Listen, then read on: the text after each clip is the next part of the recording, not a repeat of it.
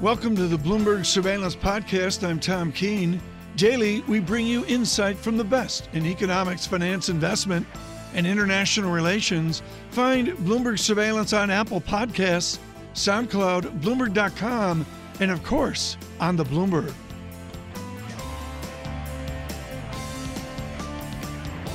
Joining us now for an extended conversation on emerging markets, Lupin Rahman, PIMCO Head of Emerging Market Sovereign Credit, and still with us, Catherine Mann, Citi Global Chief Economist. So thank you both for coming on. Lupin, when you look at emerging markets overall, lower for longer from central banks, not only from the Fed but around the world, is this a buying opportunity for emerging market credit?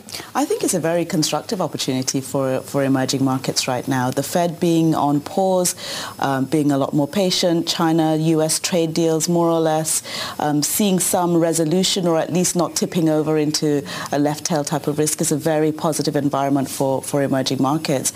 And within that, valuations are very cheap. So emerging market credit look very attractive right now. Catherine? In general, I would agree with your statement, but on the other hand, I think that the emerging market opportunities are very heterogeneous. Some emerging markets are not going to win, at least in terms of the China deal that looks like it's on the table. There's not going to be, not everybody's going to win out of that. Absolutely. And so I think it bears a lot of consideration which emerging markets are more likely to be winners than others. This is really important. Jim O'Neill writing in Project Syndicate on this as well, of the N11 countries and that. Can I ask you two grizzled pros, how do you pick the losers? I don't want to figure out who the winners are. How do I avoid the losers, Lupin? Yes. How do you avoid the losers in EM? In EM, the losers are going to be those countries which have very large dollar financing needs with policy frameworks that are very fragile. And the ones that we've been talking about for several years and that are coming to bear right now, Turkey.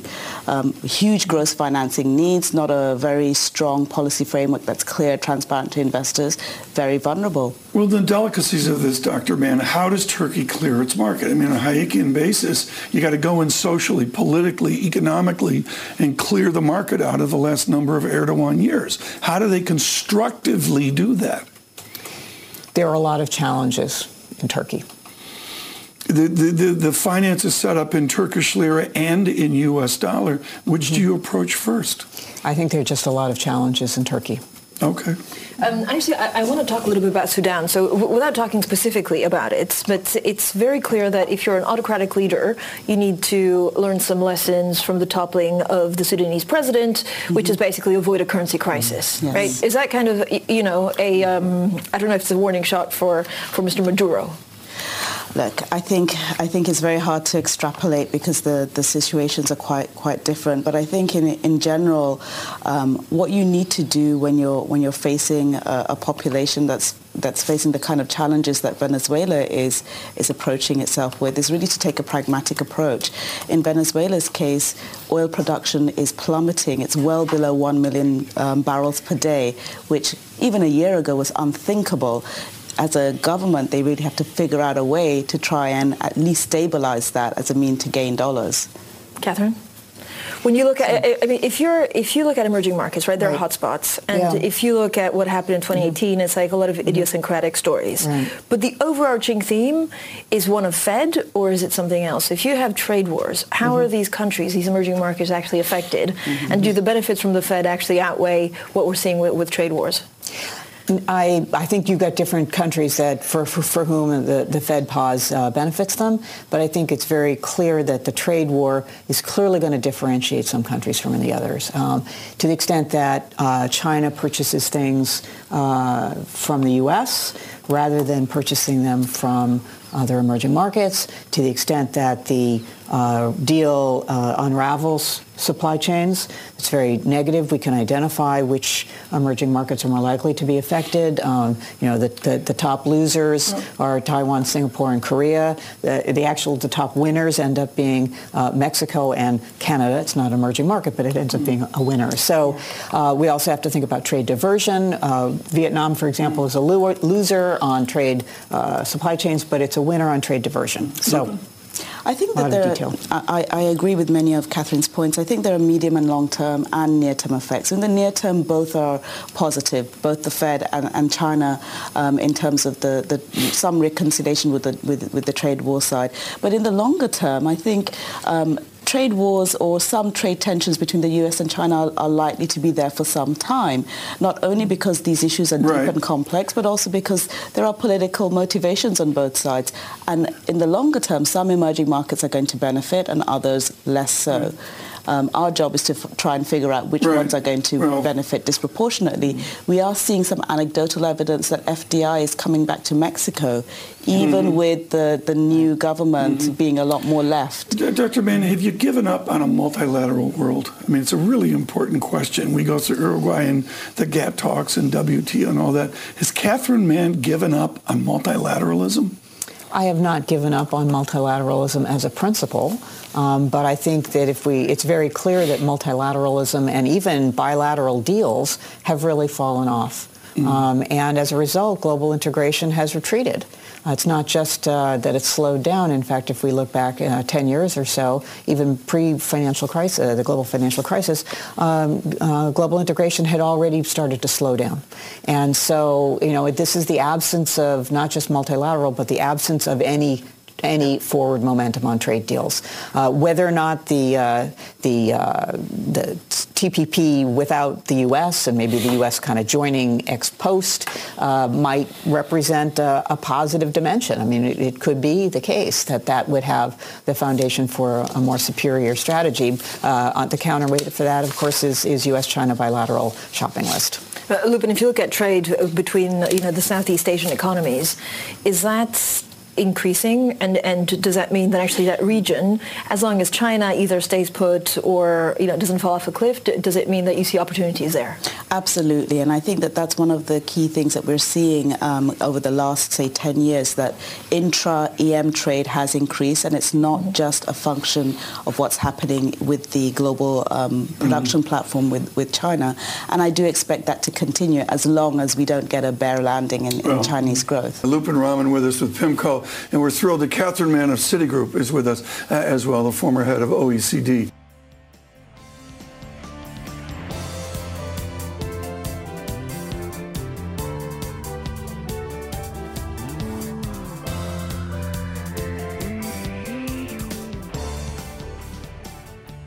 Within the capitalism of the moment, Uber and the finance and all that, there is still economics being committed. With us, Adam Posen of the Peterson Institute, who was just wonderful on a holistic deal. Adam, guess what? That doesn't matter. What matters is John Farrow is hours away from his property, the real yield, which means we need to take a bond tack. What does it mean to Adam Posen that the view out 5 years and then 5 years forward from there, in Europe, inflation, in Europe, interest rates is plunging? Not so much the low interest rates seen, but the vector towards low interest rates is stunning in Europe, isn't it, Adam? It is probably the most scary thing any of us have seen, Tom. I don't think we've ever seen anything quite this scary. I don't mean to exaggerate, but this is about the scariest development in bond markets because it's Japanification in an area that should have been able to avoid it. The rate of change, and in fact, it was interesting, folks, in the bank hearing the other day to hear the leader of Goldman Sachs talking about the second and third derivative. And there's a pun there in that the third derivative is sort of a cosmic pixie dust of everything else that's going on. In the three-dimensional space, Adam, what's the why of this rate of change towards low interest rates? A combination of the lack of investment ability and the lack of government ability. We're just fundamentally losing faith in the future in Europe, which is terrifying. We're okay to a nominal GDP of 2% or so. We got limited population growth. Everybody writes about Italy, et cetera. But is it innovation? Is it a bank system, as John and I have covered so much, that's just completely rigid and is unable to clear? Is JPMorgan and others cleared in America? You're right that the banking system is a big part of the problem, but it's not the main driver. The main driver here isn't even innovation, Tom. It's the inability to get innovation implemented in the economy, the inability to make the changes that allow for productivity growth. How do they do that? I mean, I know the French, I've been to, full disclosure, folks, the French government calls me up and would you come have a beverage of your choice, excuse me, and talk about innovation around Paris out by CDG and the rest. How do you commit Silicon Valley to a European society? Again, it's not about the original innovation, Tom. I'm sorry. Silicon Valley's a godsend, but that's only one place. What you can emulate is the multi-year advantages of becoming more efficient, of allowing services, of consolidating the banking sector, of putting more labor market flexibility in a good sense, of doing the public investment, which is so lacking in Germany and elsewhere. It's not about the innovative companies. It's about the flexibility of the economy as a whole. And yet so far, Adam, they just haven't displayed the willingness to do these things to the degree that it needs to be done. I'm just wondering, outside of Europe, externally, the external forces, whether a lot of the problems at the moment are being exported by China. To what degree is that true, Adam? I think that's much less true than it was 10 or 15 years ago, Interesting. John, because I think China is, of course, much bigger now, but it's also much more advanced, and its wages have come up a lot, and it's in balanced trade with the world, although not with the U.S., and it's not manipulating the currency, and it's trying to maintain a stable economy. So for all those reasons, it's not like in the early days of China entering the world system where they were manipulating the currency, playing with very low wage production. In the end, I mean, there are still issues with China, but I don't think you can blame this on China. This is something technological or indigenous to the rich countries. Adam, whilst we're on the subject, we would love your insight on what is happening with China. Market participants every morning grappling as to whether we're seeing any kind of signs of a bottoming out taking place. This morning, export data looked okay, import data looked a little soft, then we had credit growth absolutely surging. Can you get a clear read on that economy at the moment? Clear read would be too much, but I think we have a decent sense. As my colleague Nick Lardy has argued, and I agree, the floor under Chinese growth is sinking slowly, but is not as low as people think it is. There's more support there, and they're actually doing the stimulus reasonably effectively this time. Oh, they're doing the stimulus effectively this time, but is the underlying debt visible? I mean, we had Nick Lardy in with us recently. Thank you so much for that, Adam, as his agent. But is there a visibility to their non-visible government-run banking?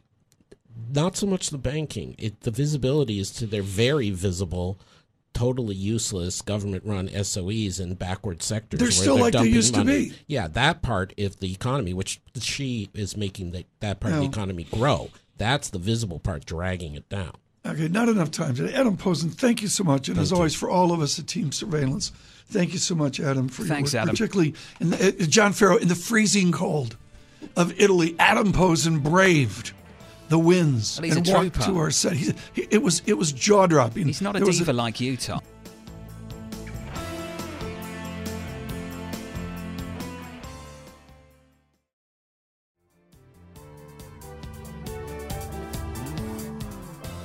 Let's bring in Chris Whalen, shall we? Chair of Whalen Global Advisers. He joins us now to run through the bank earnings. Chris, the challenge for Wall Street in 2019, what is it?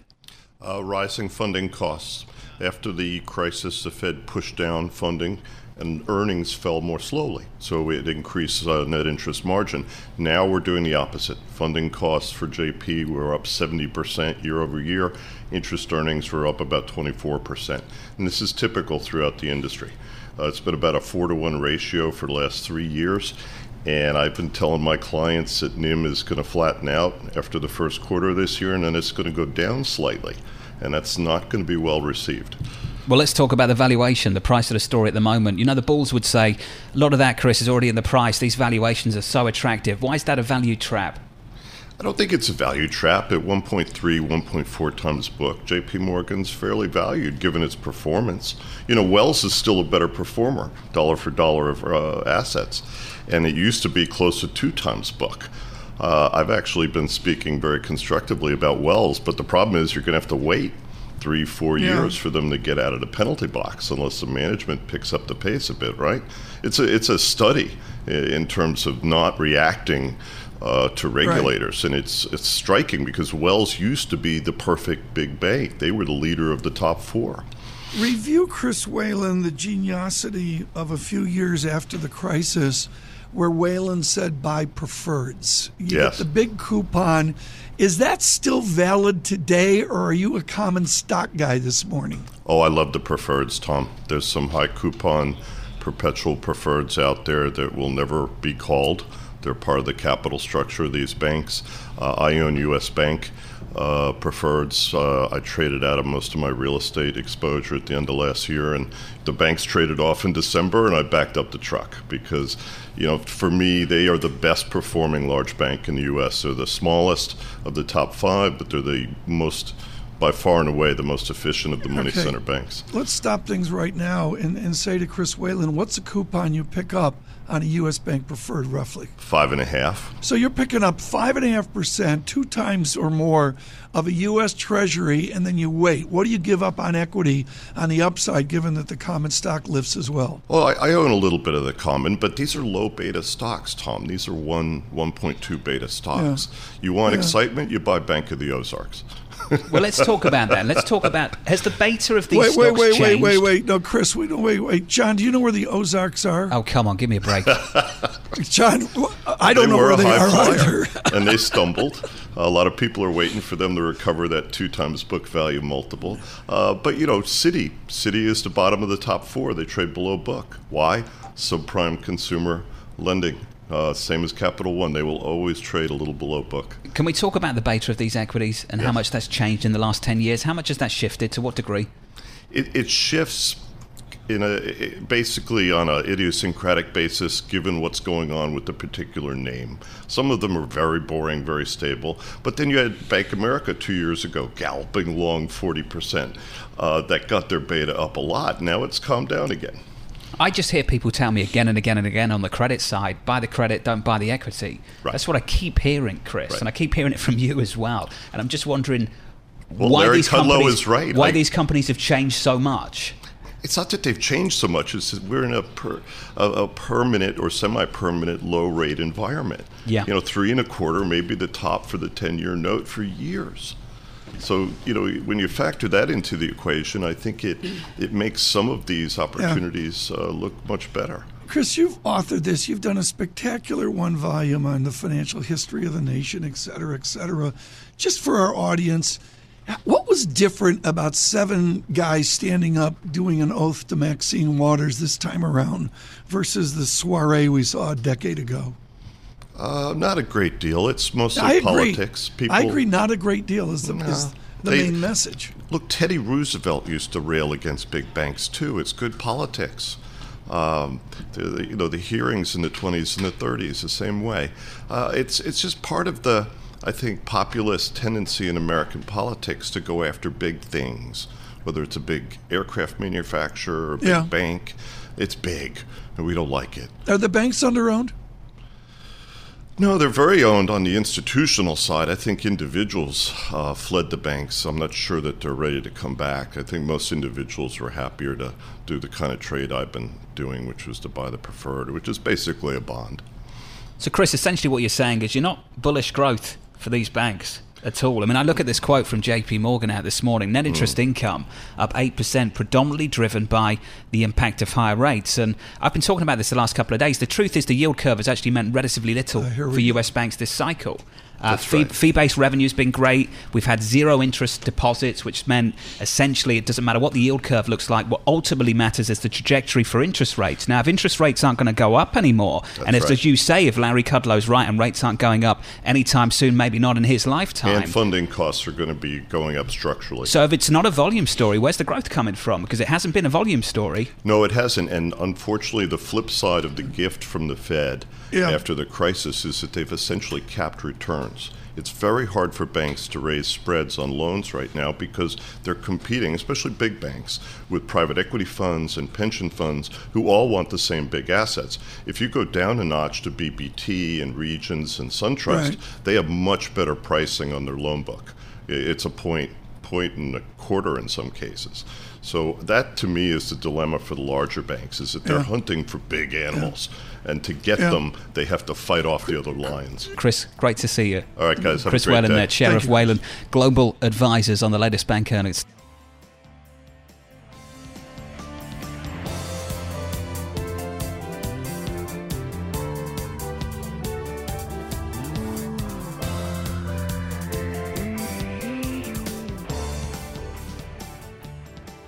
Now we speak to a different kind of Democrat, and I'm very guilty of this. Adrienne Elrod with us, of course, to say Democratic strategist barely describes her contribution to Arkansas and Midwest, I'm going to say, and Southern Democratic Party affairs. The names are really important, working with Mike Ross, Arkansas, Lampson of Texas, Klein of Florida, and on and on. Adrienne, we're thrilled to have you with us to talk about the progressive shift in the party. Have you grayed over this?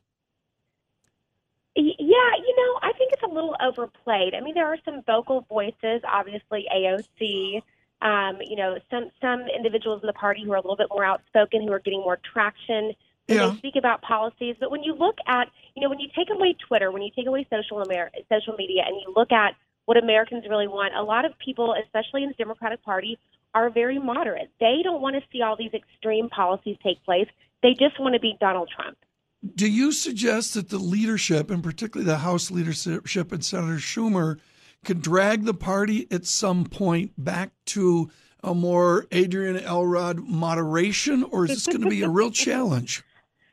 Yeah, and I think that's why having experienced leadership, both Senator Schumer as a minority leader and, of course, Nancy Pelosi as Speaker of the House is so important right now, because the two of them are really able to take their caucus holistically and move them back to a place that makes sense. But look, Congress has the authority, of course, to legislate, and they are trying to get some of these kitchen table issues passed, like lowering prescription drug costs, addressing the high cost of health care, dealing with the opioid addiction. There are some of those major issues that Democrats actually voted on, other Democrats, to essentially win back the House in 2018. This is what the American people want. But on the flip side, you've got candidates running for the presidency who are really trying to appeal to that left wing of the party. And I think what you'll see, especially when that first debate starts at the end of June, I think you will see a real policy debate about the issues and the direction of our country and how to get there, while also seeing, over the course of time, the parties sort of start to shift back to a more moderate place. Okay, I'm counting right now 17, perhaps 18 Democratic candidates. You talk about the first debate. You want to make an announcement, Lisa? I am officially not announcing my 2020 run. No, but here's my question. I mean, we're just looking at a circular firing squad, no?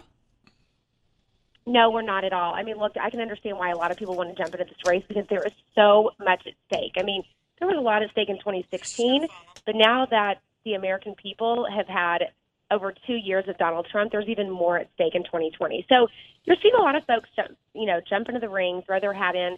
I think the real question becomes, number one, who is still in the race after Labor Day? Because if somebody can't raise the money to stay in the race, and if somebody certainly can't raise the money in grassroots dollar donations in order to keep qualifying for the debate stage, then what's the point of staying in the race, right?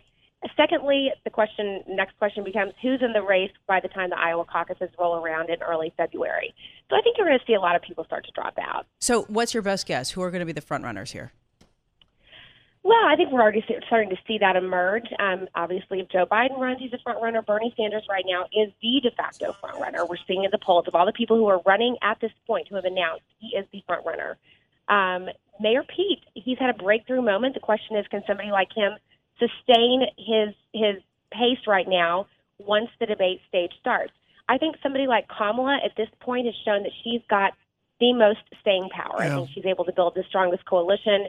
I think the map favors her, of course, with California being on Super Tuesday right after South Carolina. But look, I think we're going to see a couple other people emerge too. I think if Terry McAuliffe gets in, he's going to have a really strong appeal to that moderate wing of the party that the two of you were just talking about. So it's going to be really interesting to see how this plays out.